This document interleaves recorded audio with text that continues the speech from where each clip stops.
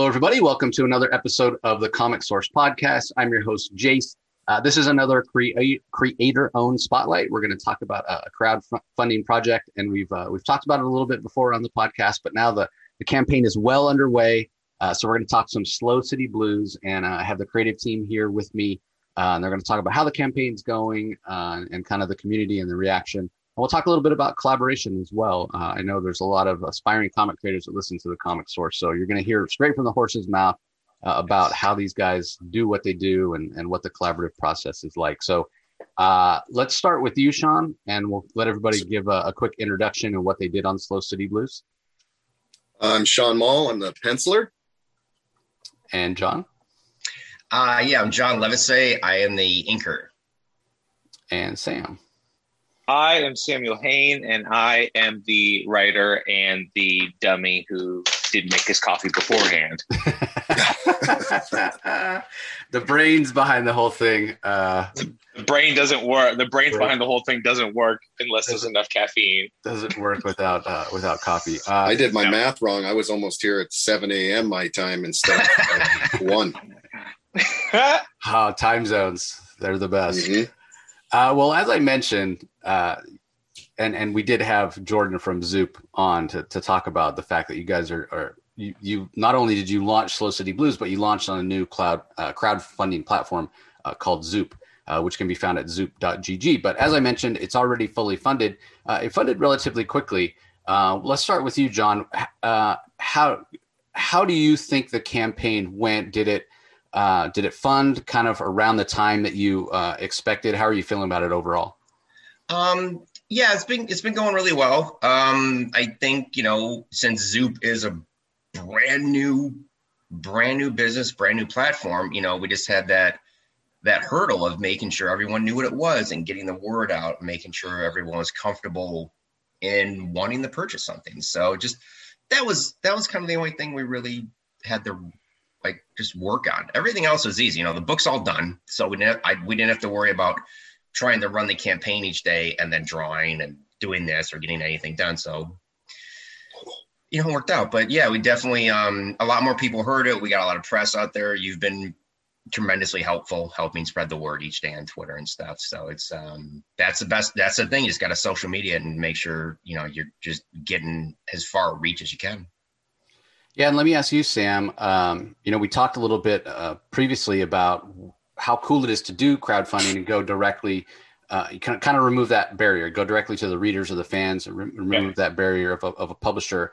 Because initially you had told me you guys were going to do this at Image, and then the timing didn't work out, and just decided to kind of do it yourself. And to John's point about it being a new platform and maybe the community's not quite there, do you feel like you've started to build a community around the project, around Slow City Blues? It's a slow build. We definitely kind of felt, luckily we got funded within the first week, which is fantastic. But it's a slow build. Having Zoop have no, brand awareness or presence, it really relied, and this, I think this is a testament to Shawn and John and Dave's amazing work and who they are as creatives. Cause pardon my French, but I ain't shit. But I think it's really the trust in their brands, in them as creatives, in the people that John got to do all the covers that got, and everyone in all of our own personal communities that really helped push this over the edge. Cause there was a lot of retailers that came on board to go, oh, I want to do a variant cover, or I want to order heavy. And that was because of John. We all did our due diligence, and Jordan and Eric and Zoop have been very helpful, but a lot of it is because of the community we established. And because of that, we were then be able to build on top of that. Because even my mom, weirdly enough, my own mom, she's like, I'm going to buy a lot of stuff. Everyone's getting a hardcover for Christmas. She called me and went, so I had my identity stolen 2 years ago. We sure that this site is legit? It's not a scam. I was like, yeah, Mom, I sent the link to you. But since that, I think that people are, you see all the press, you see all the great things that they're doing. You saw that like the Des Pop, like their next campaign got funded within like the first day or two, which was like fantastic for him. But it's a slow build to a community. And I think once the word starts to really get out to like what the quality of projects that they announce and then they put onto their platform, I think it'll be an exponential growth. So to way roundabout answer your question, yes, I think that the community is growing for Zoop, and I think that it will continue to grow, but it's definitely been a slow growth thus far, I guess, in my own impatient brain of going like, well, why doesn't everyone love it? It's like, because not everyone knows what a Zoop is. Yeah, it's true, and it's definitely one of the challenges you took on as a team, because to your point, Sam. Yeah, I mean, this is a new platform as opposed to if you guys had gone with Kickstarter, Indiegogo. It's gotten, after last year, and we've talked about this before, where people are going there looking for comics. So maybe it's higher traffic, but this is a different thing, and what we love about Zoop and what you all love about Zoop, and maybe you can talk speak to this, Shawn. The fact that they handle, all the logistic stuff and you guys just get to keep creating, because like Sam said, this series is completely done. So you're not having to spend time, even though the series is completed, you're not spending time every day still working on it in terms of interacting on social media and doing that kind of stuff and getting ready to ship and dealing with printers. So you can move on to your next project. That must have been something that you thought was a great idea as well, Shawn, to use this platform. Yeah. Well, all I could picture was John having a ton of books in his garage, and stickers at Sam's. I don't think they're going to ship it all the way up to the Great White North up here to for me to hold on to it. But yeah, it was. I don't deal well with distractions when I'm really trying to dig into work, so. Something like Zoop coming along is pretty cool. I don't know. Like I said, all I could see was John with that stuff. So yeah, big pallets in his garage, trying to get it figured out. Yeah, I mean, and it is interesting. Let me ask you this, Shawn. I know you guys decided, because the whole series was done, or we shouldn't say the whole series. The first 5 issues are done, to drop everything at once. If the series does continue, you do have more stories to tell. I think the fact that actual physical copies of Slow City Blues exist out in the world, do you think that'll help the next time around? Because, to Sam's point earlier about, hey, people are going to know about this. And if you have retailers and, hey, where can I get this? If you guys continue, I would think that it would help for the next go around. What do you think, Shawn? I think so. I mean, people are going to be able to get their hands on it. People that don't know what Zoop is, people that don't know about crowdfunding, that just wander into comic shops and things, are going to be able to get their hands on it. I mean, I think it's going to be big, as far as, I think that part of it is going to be big because people can just randomly get it without having to be targeted with marketing. They don't have to be following one of us on social media or somebody that puts it out there. So, I mean, we've had people give us a shout out that have like thousands and thousands of followers, and, maybe they don't have comic fans that are in their followers as much, so it'll be nice for people to be able to go into shops and grab something like that. Yeah. And I've seen recently that a few different people have been talking about how few comic fans are really on Twitter, which always surprised me, because it's a great comic community on Twitter. But I hear something like only 15% of comic readers are on Twitter. And then I start thinking, man, how do I reach these people so I can get them to listen to my show so they'll pick up these great books that we're talking about? That's the challenge. So let me ask you. Go ahead, Jace, John. I had one thing to add to what Shawn was saying with the book being all done. The main thing I've heard from, Sam and I calling all these comic shops and talking to the retailers and getting them interest in the book is that the main thing they've been excited about is that they're going to get all 5 issues at once, and they don't have to try each month to remind the customers like, hey, this came back in, or this is coming out next week. So they'll have all 5 ready to go. And it'll be easier for them as a selling point. Like, look, they're all ready. You can get them all right now, or you can wait, get them in your box next week. So they won't have to keep pushing. It's like a Netflix. Exactly. We're just doing a season. Yep. We're doing a season 1 drop, so they don't have to constantly try to remind the customer that this is going to be coming out. So it'll be all ready to go. Yeah, it's a good point. And like I was saying earlier, I think once it actually exists out there in the world, people have a little bit more confidence. They can see it, they can hold it, they can see the quality. And the other thing about Zoop, as opposed to crowdfunding, even if people don't get in the initial campaign, which like John said, there's about 11 days to go or so. Yeah. They'll still be able to go to Zoop and order it, right, John? Yeah, I believe that's how we're working it. We're going to have the campaign to get a lot of the specials we have will be at the 11-day mark coming up. But after we get everything settled, I'm pretty sure Sam, I believe they'll be able to get some stuff here and there. Yeah, they'll be able to do long tail sales from their e-commerce store, and when it's then set up. When it's finally set up, and then obviously since people who may have missed out on this and listened to this episode later, because you're not like looking on Twitter hard enough.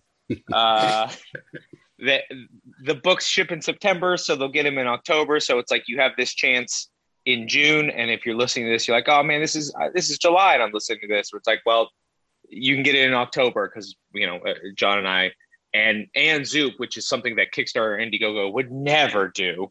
We've been very due diligent about going to contacting shops, because I think they, and John will absolutely agree. And I think we all know that when it comes to crowdfunding, the brick and mortar really do get the shaft, and they're getting so screwed from Lunar and Diamond and all of this ridiculousness, that we wanted to make sure that we shared the love. There isn't this like, the book came out to the backers, but you can get yours 3 months later. Right. Like we wanted to make sure like they've taken care of the rest of my team. And so we wanted to make sure that our team like took care of them. Yeah, it's a good. Yeah, I mean, we do need to take care of our retailers. I mean, that is a tough job. I've talked about it hundreds of times on the show. What other industry do you have to order something 2 months ahead of time that's not even made? Hope it gets made. Hope it shows up. Yes. It's insanity. The model. Yeah. That's nuts. Yeah, and we do need to support them, because as Shawn will tell you, that's why we have careers, is that they're ordering our books and they're reordering them, and they're keeping up with that kind of stuff. So I wouldn't have the longevity I've had if it wasn't for them. Yeah, exactly. Yeah, direct market's very important. Shawn, what about going back to this? We've mentioned several times about how the first 5 issues are done. So with this campaign, do you feel like you've kind of, even though you're not actively working on Slow City Blues now, you've kind of been pulled back into the world a little bit? Has it been kind of fun to see how things have gone? It's a lot of fun. It gives me a reason to spend more time. I'm not a big social media user. I mean, I was on Twitter in sort of when it started, I guess, somewhere in there when it started to get big, and then just sort of phased off of it. And then some friends of mine, I was on Facebook years ago, and I just got off of that, and probably never to return. But the Instagram is where it was pictures. I was able to curate it so that it's just fun stuff to look at, and keep some of the negativity out of it. And so now it's been kind of fun to jump back in and I don't know, post some stuff now and then, or find some old sketches, or it's a little commitment. It takes me a little while to post for some, to get some kind of quality posts like some of these guys do. I sit there and I'm like, that had to take an hour.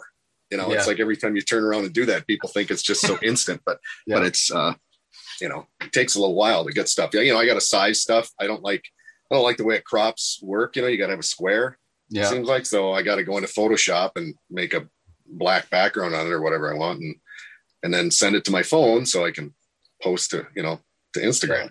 Always. This is why all of our pages need to be 9-panel pages, Shawn. All of them. Watchmen. And 1, 2, 3, square. 4, 5. And square, yeah, right? Or Marvel pages. 6 panels. Sam likes 9-panel pages. It's always the artist with that artist eye, their own worst critic. I can't just snap a picture with my phone. It's got to be just right. I appreciate the dedication. Yeah, I don't know about just right, but it just seems like, somebody, you're trying to show a comic book page and what it looks like. And so, I have to make it fit the dimensions of the medium. Yeah, you definitely do want to see it. You want it to have its best chance to succeed. You want to present it in the best light possible. I get it. Yeah. 100%. Well, we have talked before, John, about the fact that you kind of brought Shawn to the project. Let's talk a little bit about that. Let's talk a little bit about him coming on the project, and then maybe Sam can take over and talk a little bit about how the collaborative process between writer and penciler kicked off. Yeah, Sam and I were looking for an artist for the book. And, I think I had mentioned before that I was not going to be involved in any of the artwork. I might ink a cover or two here and there, but I was just going to oversee everything. And it was taking so long to find everybody. We talked to this guy and that dude over there and that person. It just wasn't, nothing was gelling, nothing was working out. And then I was just looking and looking and looking. Sam was looking. And then I randomly heard from a friend of mine that Shawn was looking to come back and start doing comics because if I remember correctly, he had left to do some advertising work and stuff. So I got his info. I called him. We talked for a long time. I sent him the script. And then he reminded me that we had worked together once years and years ago on this crazy Deadpool Venom story, which I think the deadline was so tight and I just had to zoom that. That's not the one I was looking for, but I don't have my copies right now. Yeah. And the deadline was so Nobody tight. has those copies. I had to zoom through the pages. I have 2, but they're not with me.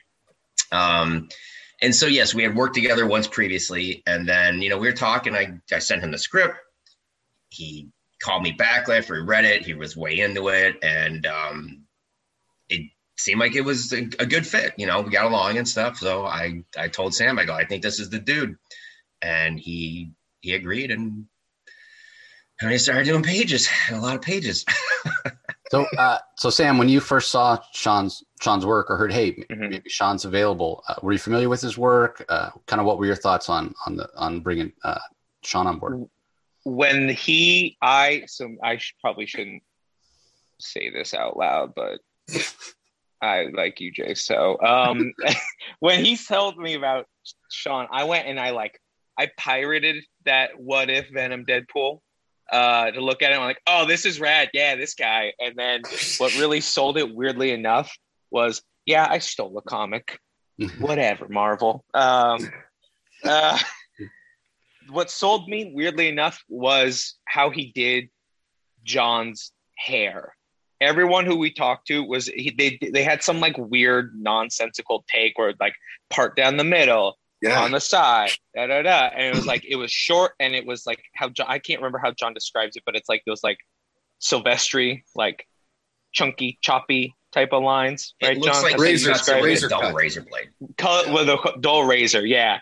And he's the only one that did that. And in my mind, I was thinking, oh, it should look like this. And then when Shawn showed me his first mock-up, character design sketch, I went, oh, no, that's what I wanted the whole time. I didn't know how to convey it. I still struggle with being, with our communicative skills where it's I'm a writer, I have words, I should be able to do this, but it's oh, no, that was it. Yeah. That's so interesting because, you didn't specifically describe it, but yet Shawn managed to, I don't know. He just serendipitously pull it out of your brain without you even realizing it. So when you read the script, Shawn, did these characters come to life for you? In terms of, hey, I know exactly how that guy's going. I don't know what his facial features are going to look like, his hair, that sort of thing. Yeah, sometimes a little too much, a little too clear, because then I do stuff and, they had other ideas for how they saw it. But John Loris, the main character, came pretty much The only change I think Sam had was he wanted his forehead a little shorter, the hairline a little lower, or something like that originally, and that was about it.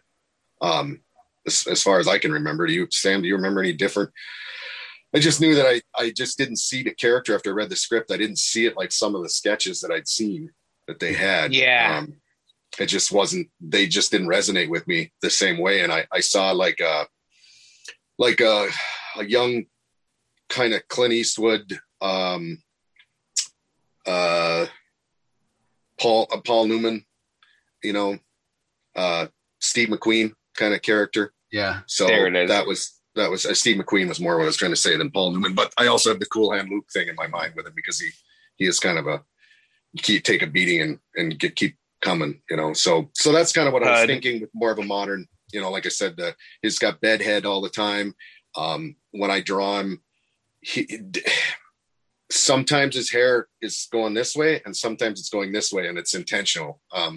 It's just whatever direction his head is sort of turning, his hair is sort of going that way. And then John came along and added more texture and stuff to it because I was drawing it more. I draw it more graphically, right, just as shapes. And then John's been adding like he said, it's he pictures it like a razor cut, and so it's all messy all the time.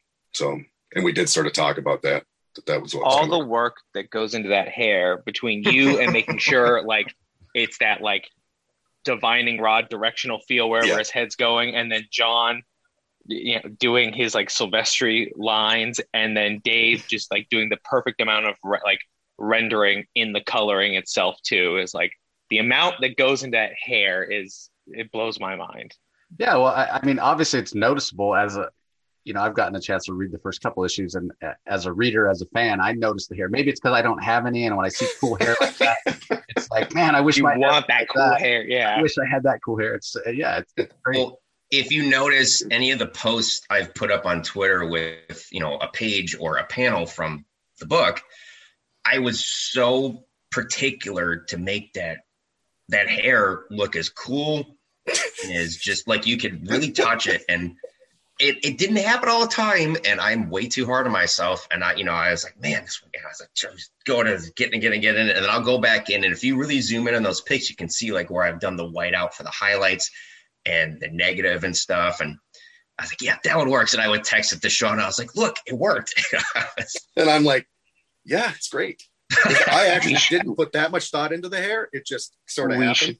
But by the time we get change done, this. It's something that's like, like you said, people are noticing it, I guess, is hair. So that's good.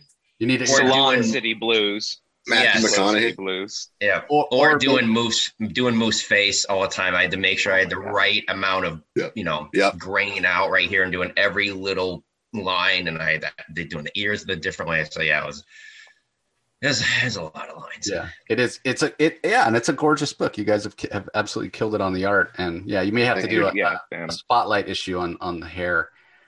Sam can come up with. I'm waiting for the comments section about what is it with these guys in the hair. Yeah, Salon City Blues. Yeah. When I did that one cover, the fence cover, that one where he's got the back and it's got the big fence behind him and stuff, everyone's like, oh my God, look at that fence. I was like, no, I finally got his head of hair. I finally got it. The gruffness. I tried doing it. I found this pen and his hair is only the size of maybe like a large quarter. But that was the only thing I was pleased with. Like, the fence is fine. It looks neat and everything. But no, that's the thing. Look at that. Like, well, I don't know. I'm looking at the fence. I was like, all right, that's why Reggie picked it as his variant cover, because he's like Jace. He's clean shaved too. No, hair. No. Are you sure that could be it? I'll text him. I'll ask him. But yeah, we'll have to get the dish on that. Well, the other aspect of this, beyond John Loris and his look with the hair and the stubble, and I totally get that vibe of like that loner Clint Eastwood, Steve McQueen kind of tough guy. So I'm not surprised that you went there in your head, Shawn.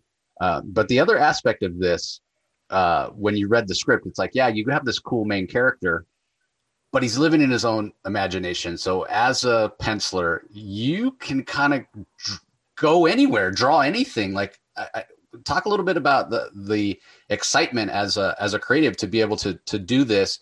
And was there anything that you went to Sam and went, you know what, I kind of feel like drawing this. Can we do this kind of crazy idea? Was there any of that back and forth? Yeah, I suppose a little bit, but there was a lot of stuff that was there that wasn't there. I don't know how to put it. Like Sam and I've gone back and forth with some things where I'm positive that something is going a certain way. And he wrote it that way, and he's like, I didn't write that. I'm like, it's here. It's in all the pages. It's not in what it said. It's in between the lines. Right. Like there's a romance in there that I saw that, or a crush that Sam completely didn't see. He didn't write it that way. I was positive that it was intentional. And it it's just sort of, it's what do you call, Sam? Subtext. Oh yeah. Something like that. But yeah. Anyhow, yeah, I the characters, the world, I guess I originally saw it a little darker in my head because of my sort of weird penchant for that, I guess. And as time went on, the Moof character, the direction they kind of wanted to go in the beginning, just wasn't resonating with me. I couldn't make it work in my style, and I sort of had to grab hold of him. And as I did, and he got cartoonier, more plastic in my imagination, then it sort of happened and started to become a lot more fun. And you get the Moof that you've got now, so. And I think that a lot of that, because there's so much weird and wild and wacky shit in there, pardon my French again, that Shawn had to do the brunt of that. Like there's only my brain, I'll quote Quajandro, where it's like, my brain's a bag of cats, but there's only so much. Like if you look at that double page spread on page 2 and 3 of the first issue in the bar, I think I was like, okay, do Boggy, have one of the fly traps in there, have the man-sized donut, and then there were a handful of like other characters, but he ended up drawing like 80 characters, and I think I maybe gave him like 5 to 7 examples, and I was like, yeah, that's good. And he's like, more. And I was like, oh.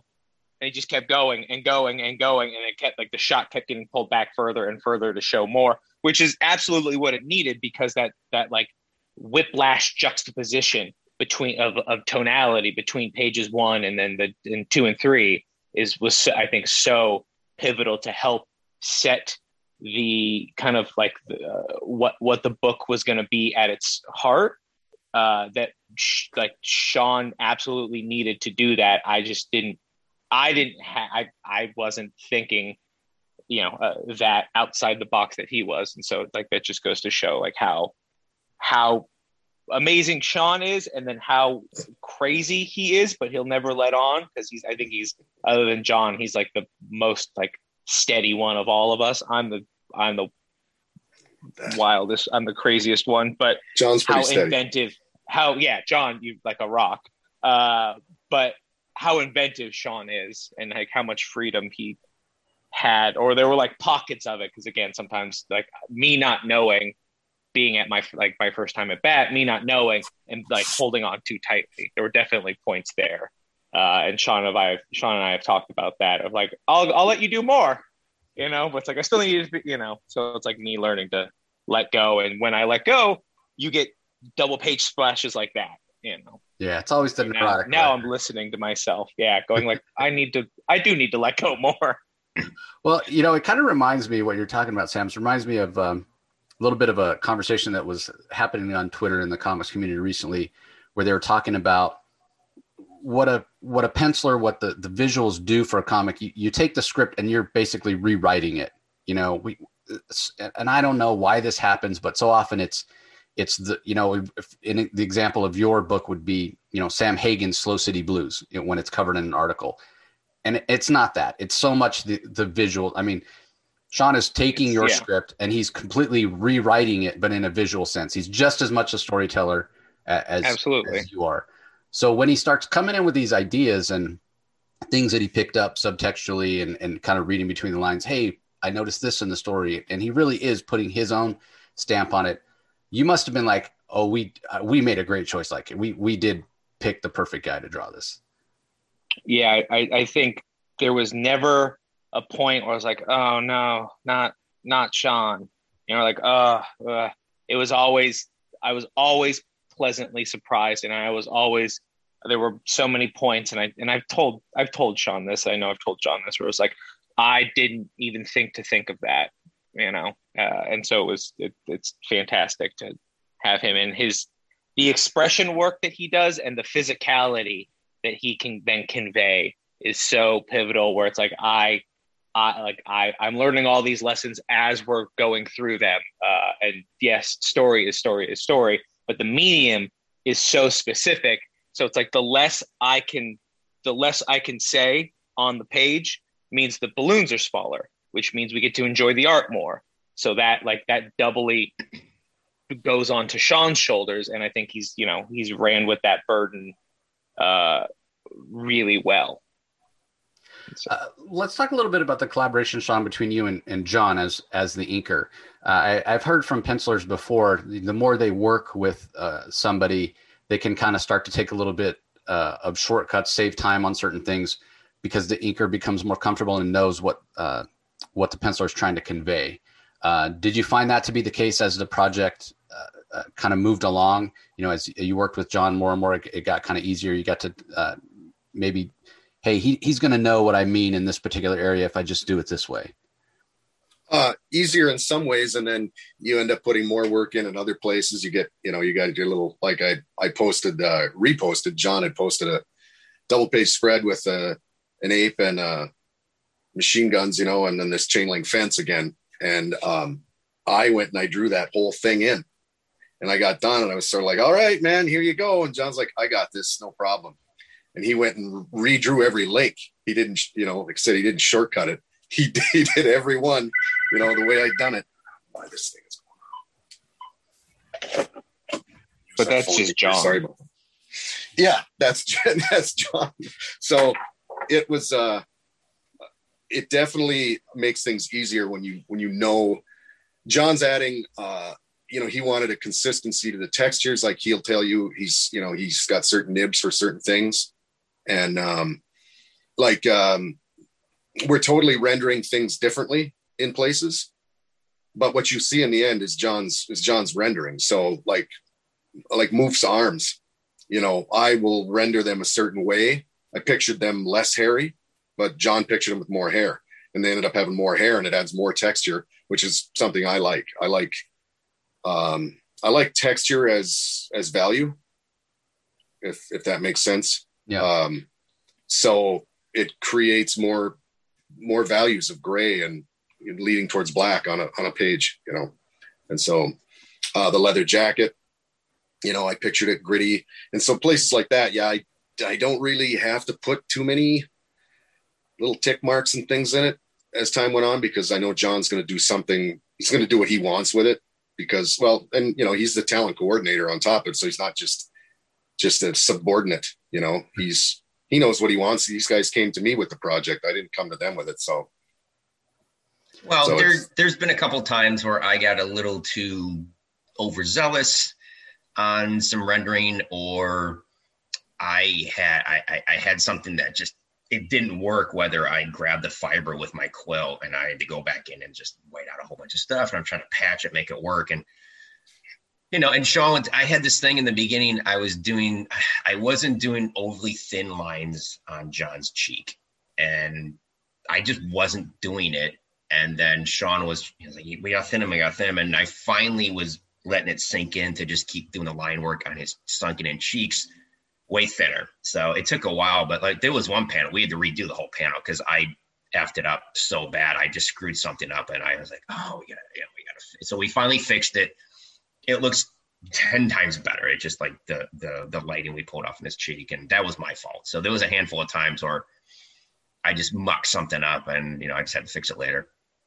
But I mean, that is the challenge as an inker, right? When you start working with somebody, especially on a project this big, that you got to find that sweet spot. Okay, how am I going to render these pencil lines? How am I going to add value and texture?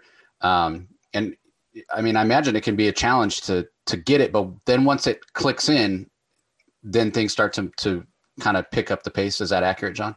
Oh yeah, that was a thing. Since we had so many different supporting characters and this and that. And a lot of them were going to show up here and there. So it took a while, like even trying to figure out how Moof's look was going to be. It just like, it took a while. And then once, as Shawn said earlier, I had certain nibs I saved for different things, like the one I had for John's hair and Moof's very coarse short hair on his arms and the tail and anything else. It took a while, but once it sank in, that was it. I just boom, like I just like I go. And it just took a while to get to that point.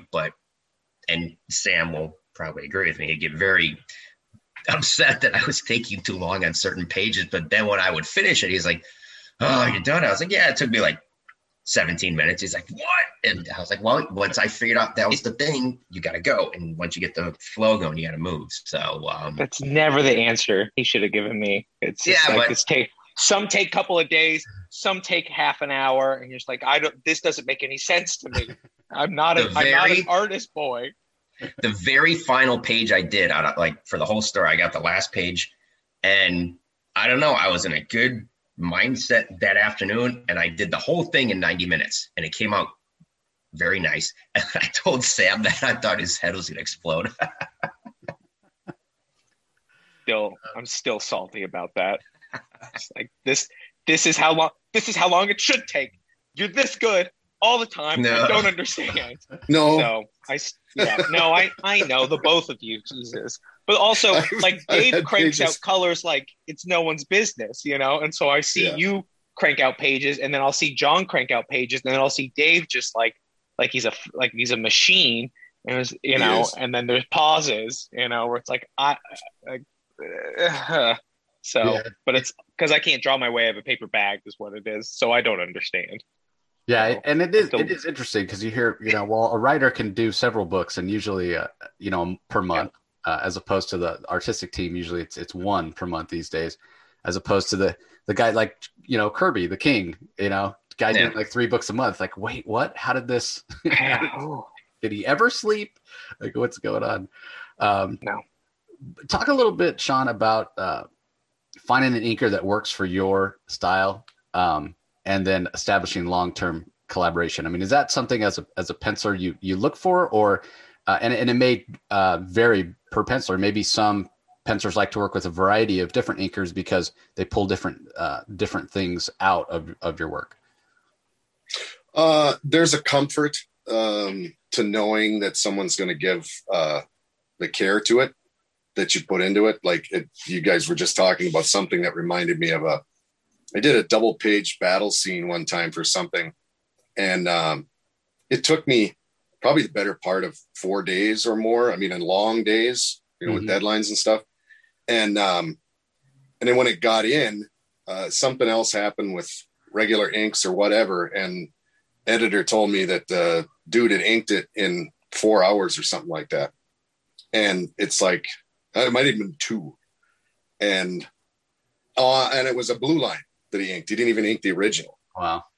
Yeah. So what came out in the comic is like nothing like what left my drawing table. So that stuff sort of sets you off a little bit. Yeah. And so it's really a comfort, when I've got somebody that's been doing this for 28 years, so when I hand my stuff off, I know how it's going to get treated. And we inked this, he's inked this many pages. We worked this stuff out together for this long, this past couple of years. So, it definitely, you definitely look for somebody that can do that kind of stuff. Yeah, so. That's interesting. So where we are in the campaign now, like I said, there's about 10, 11 days left before this campaign ends for the first 5 issues. And then, hopefully we'll get more of the story. But at this point, Sam, I got to think what you're most looking forward to is just, okay, let's have the campaign end so we can get the books out there and get people's reactions. Like, is that the big target that's up next for you guys? Just to let's get it out there, let's get it out in the world and see how people respond. Yes. I think that's second. First, I guess chronologically is let's have this campaign end so I don't have to be on social media. I didn't have any before this, and then we had to do all this, and I feel like I'm constantly there. I don't know how John does how he's doing nonstop Spider-Man right now, because I feel like I haven't written a lick because I'm just constantly like Shawn, where it's like, oh, how can I have the best posts? How can I be so pithy and quippy and da da da? But definitely, but it's nice to have had so much press and like critical acclaim and and people and have everything be so glowingly received. But I so desperately want to, and maybe this is just me having it be my first one, having it be out in the world so we can hold it, so we can touch it, so I can see people look at it, and flip through it. So yeah, I'm very excited. I think October can't come soon enough. My fiance, we're getting married in like 2 weeks, probably doesn't want to hear me say that, but I'll stick to, if I could jump to October, I absolutely would. Hey Sam, look, my suit came. How he's in my wedding. How did yours and mine not come yet? This is BS. Don't stress. You still have time. I know how stressful weddings can be. I actually have a kind of a funny story about my wedding. So I was a chef at the time in a restaurant in California where I'm from. And that's where we were having the reception. And so I was literally making all the food for my own wedding. What? And our deliveries would come in every Friday morning by like 9:00. That day, it's like 3:00 and our delivery still hasn't come. And I am freaking the hell out. And then it finally got there at like 3:15. And I'm like, I got to try to get all this food made because I got to go to the rehearsal dinner. Yeah. Or the wild. The rehearsal and then the rehearsal. Yeah, it was. Yep. So, yeah, I understand. Were you making the food for the rehearsal dinner too? No. We. Thank God. Somewhere. Like, I got to make all this food to serve the people so I can get married. Yeah, but it wasn't like I could go, okay, well, if I don't get it done Friday night, I can go in early Saturday morning and get it made like I would if it was somebody else's wedding. I'd actually go get married. So that's wild. Kind of funny. Well, Jace, we've gotten off on this tangent. Hey, Jace, I had one thing to add. What you had mentioned in the beginning was like people getting, wanting to be comfortable using Zoop and getting that all going. I think the best reaction we'll get is in October when people get the product and the books. Is the reaction I want to see is how nice they're going to enjoy, how well printed and how well put together the books and the hardcovers is. Like that was one of the reasons we wanted to use Zoop, because they knew the good printers they use and stuff. So they're going to be really, really nice looking stuff with the slipcases, the hardcovers, the issues, like all the printing quality is going to be very top notch. So I think everyone's going to be very pleased when they receive that. I didn't want to take any shortcuts with that stuff. So yeah, it's going to be some good looking product.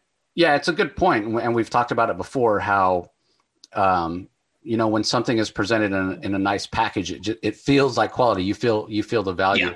Yeah. And maybe you want to comment on this, Shawn, going back to the idea of this, double page spread that you spent, 12 hours a day for 4 days on, and then, it gets kind of the short shrift when it comes to the inking part. So as a penciler, and, you're pouring your heart and soul into these pages, knowing it's going to be presented in its best possible quality, its best possible light, that must be kind of a relief for you to hear that. Yeah, no, it's great. Sometimes when you see your stuff, I never thought much about it years ago. And I had buddies, that were in the industry, and they would talk about when something was reprinted on better paper. Mm-hmm. And then I started to notice, and it's like, oh, it's just a lot more fun to look at, Right. I mean, because I was more like, the stuff's made for comic book fans to just, read, and, you spend all this time on a page, and that it's going to, it's going to take somebody 10 seconds to go buy it. And then, they may never look at it again. They're not going to stop and pore over all these pages. But if you put it on really nice stock, it just adds an extra level to it. And, I can't wait to see this stuff personally. Yeah. That hardcover has actually got me a little bit nimbly pimbly. The hardcover. I want to get that in my hands. Yeah, the hardcover is what I ordered as well. I can't wait to have it on my shelf. Well, it's been great chatting with you guys again. Congratulations on being funded. We look forward to, a few more people jumping on here, or actually a lot more people jumping on here in the last week and a half. But as we're finishing up here, anything else you're working on that you want to tease, or that you can let us know about? We'll start with you, Shawn. No, I don't have anything to tell you about right now that I can tease. Oh, thank you. Gosh. What about you, John? What do you have out on the stands these days? I had Nonstop Spider-Man #3 come out a couple weeks ago, and I'm waiting whenever that next issue is going to come in. So that, and I have a Brian Hitch commission that I have been taking way too long to try and finish. So. Seen that.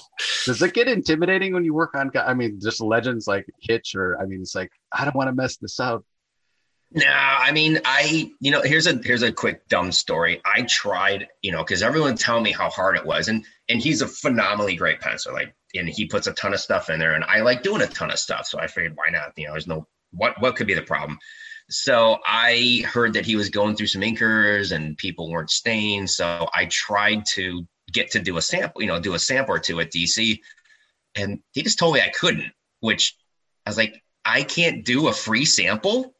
And they're like, no. And I was like, okay. So I never got to do one. So someone contacted me a couple months ago. They had an old Iron Man cover that he had done that had not gotten inked. It was just colored right from pencils. So I'm working on that. I'll post it whenever I got to finish it. The guy who commissioned me has been incredibly generous with letting me not rush.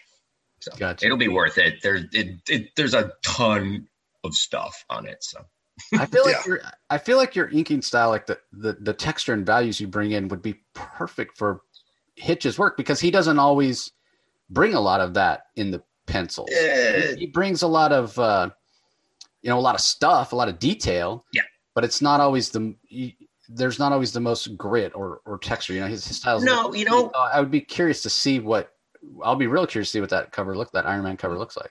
He has, he has all that stuff, all that grit and everything, but the English guys, the whole British comic artist scene, they do their rendering just a different way than we do it over here, where their stuff it's all there, but it's just kind of, and I'm not meaning this in a negative way whatsoever, because they're all so good.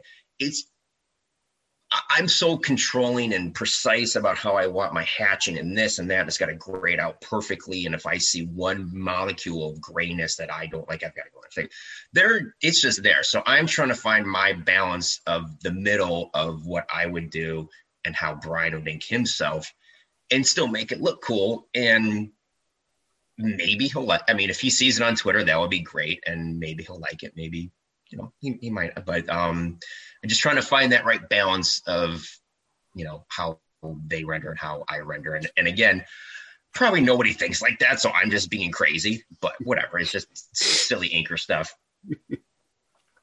What about you, Sam? Anything else we should be looking out for besides Slow City Blues? The show, we're inching ever closer to having an animated series of Slow City Blues happen. And so hopefully within the next couple of months here, we'll be able to make that announcement officially. But that has taken up a lot of the time. And then whenever I get around to it, I am working on my first novel, with being looked kind of how Jim looked over my shoulder on this one. I'm family friends with Kristen Hanna. Like, she's like the novelist. She's like my godmother. And so she's looking over my shoulder on this one. And so that's been a very rewarding experience. But right now, the show, the animated series. Man, that would be absolutely fantastic. Getting exciting.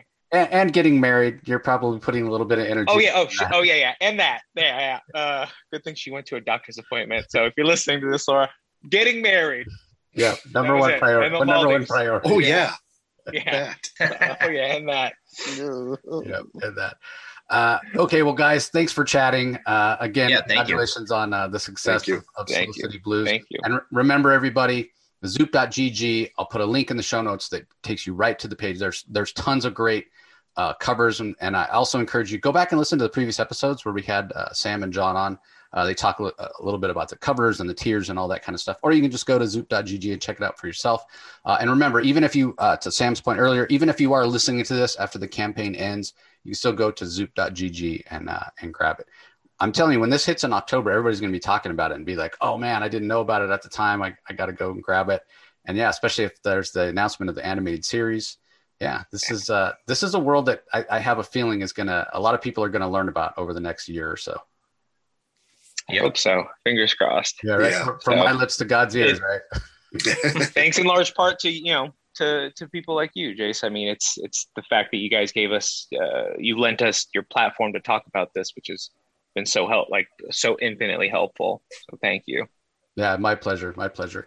And so again, I really encourage everybody, go check it out at zoop.gg. And just like I always remind you guys when you're listening to these, even if the project doesn't sound like your type of story, that's perfectly fine. Maybe you want to join the campaign, but you just don't have the means right now. That's okay too. The best thing you can do to help out these awesome gentlemen is share it on social media, right? So we can get the most eyes on it as possible. Tell your friends about it. Somebody, if you know somebody that's not on social media, hey, this sounds like it might be right up their alley, just let them know. So they can join in and be sure to be part of the community and get a chance to check out the book. So again, thanks guys. Really appreciate it. To all you listeners, we appreciate your support and for listening as always, and we will talk to you next time. All right. Thanks, Jace. Bye. Thank you. You can find the Comic Source podcast on Spotify, Apple Podcasts, Stitcher, Google Play, or whichever podcasting app you prefer. Please tell all your friends about us, subscribe, and rate us. The ratings really help with our visibility and our ability to reach new listeners, especially 5-star reviews on Apple. Also be sure to visit us at lrmonline.com to join the conversation, access the show notes, and discover all our other great pop culture content.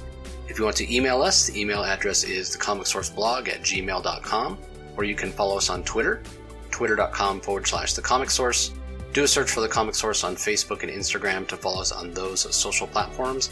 All 3 spots are great places to find out when we release new episodes, as well as follow all our convention coverage. So once again, we want to thank everyone for listening, and we'll talk to you next time.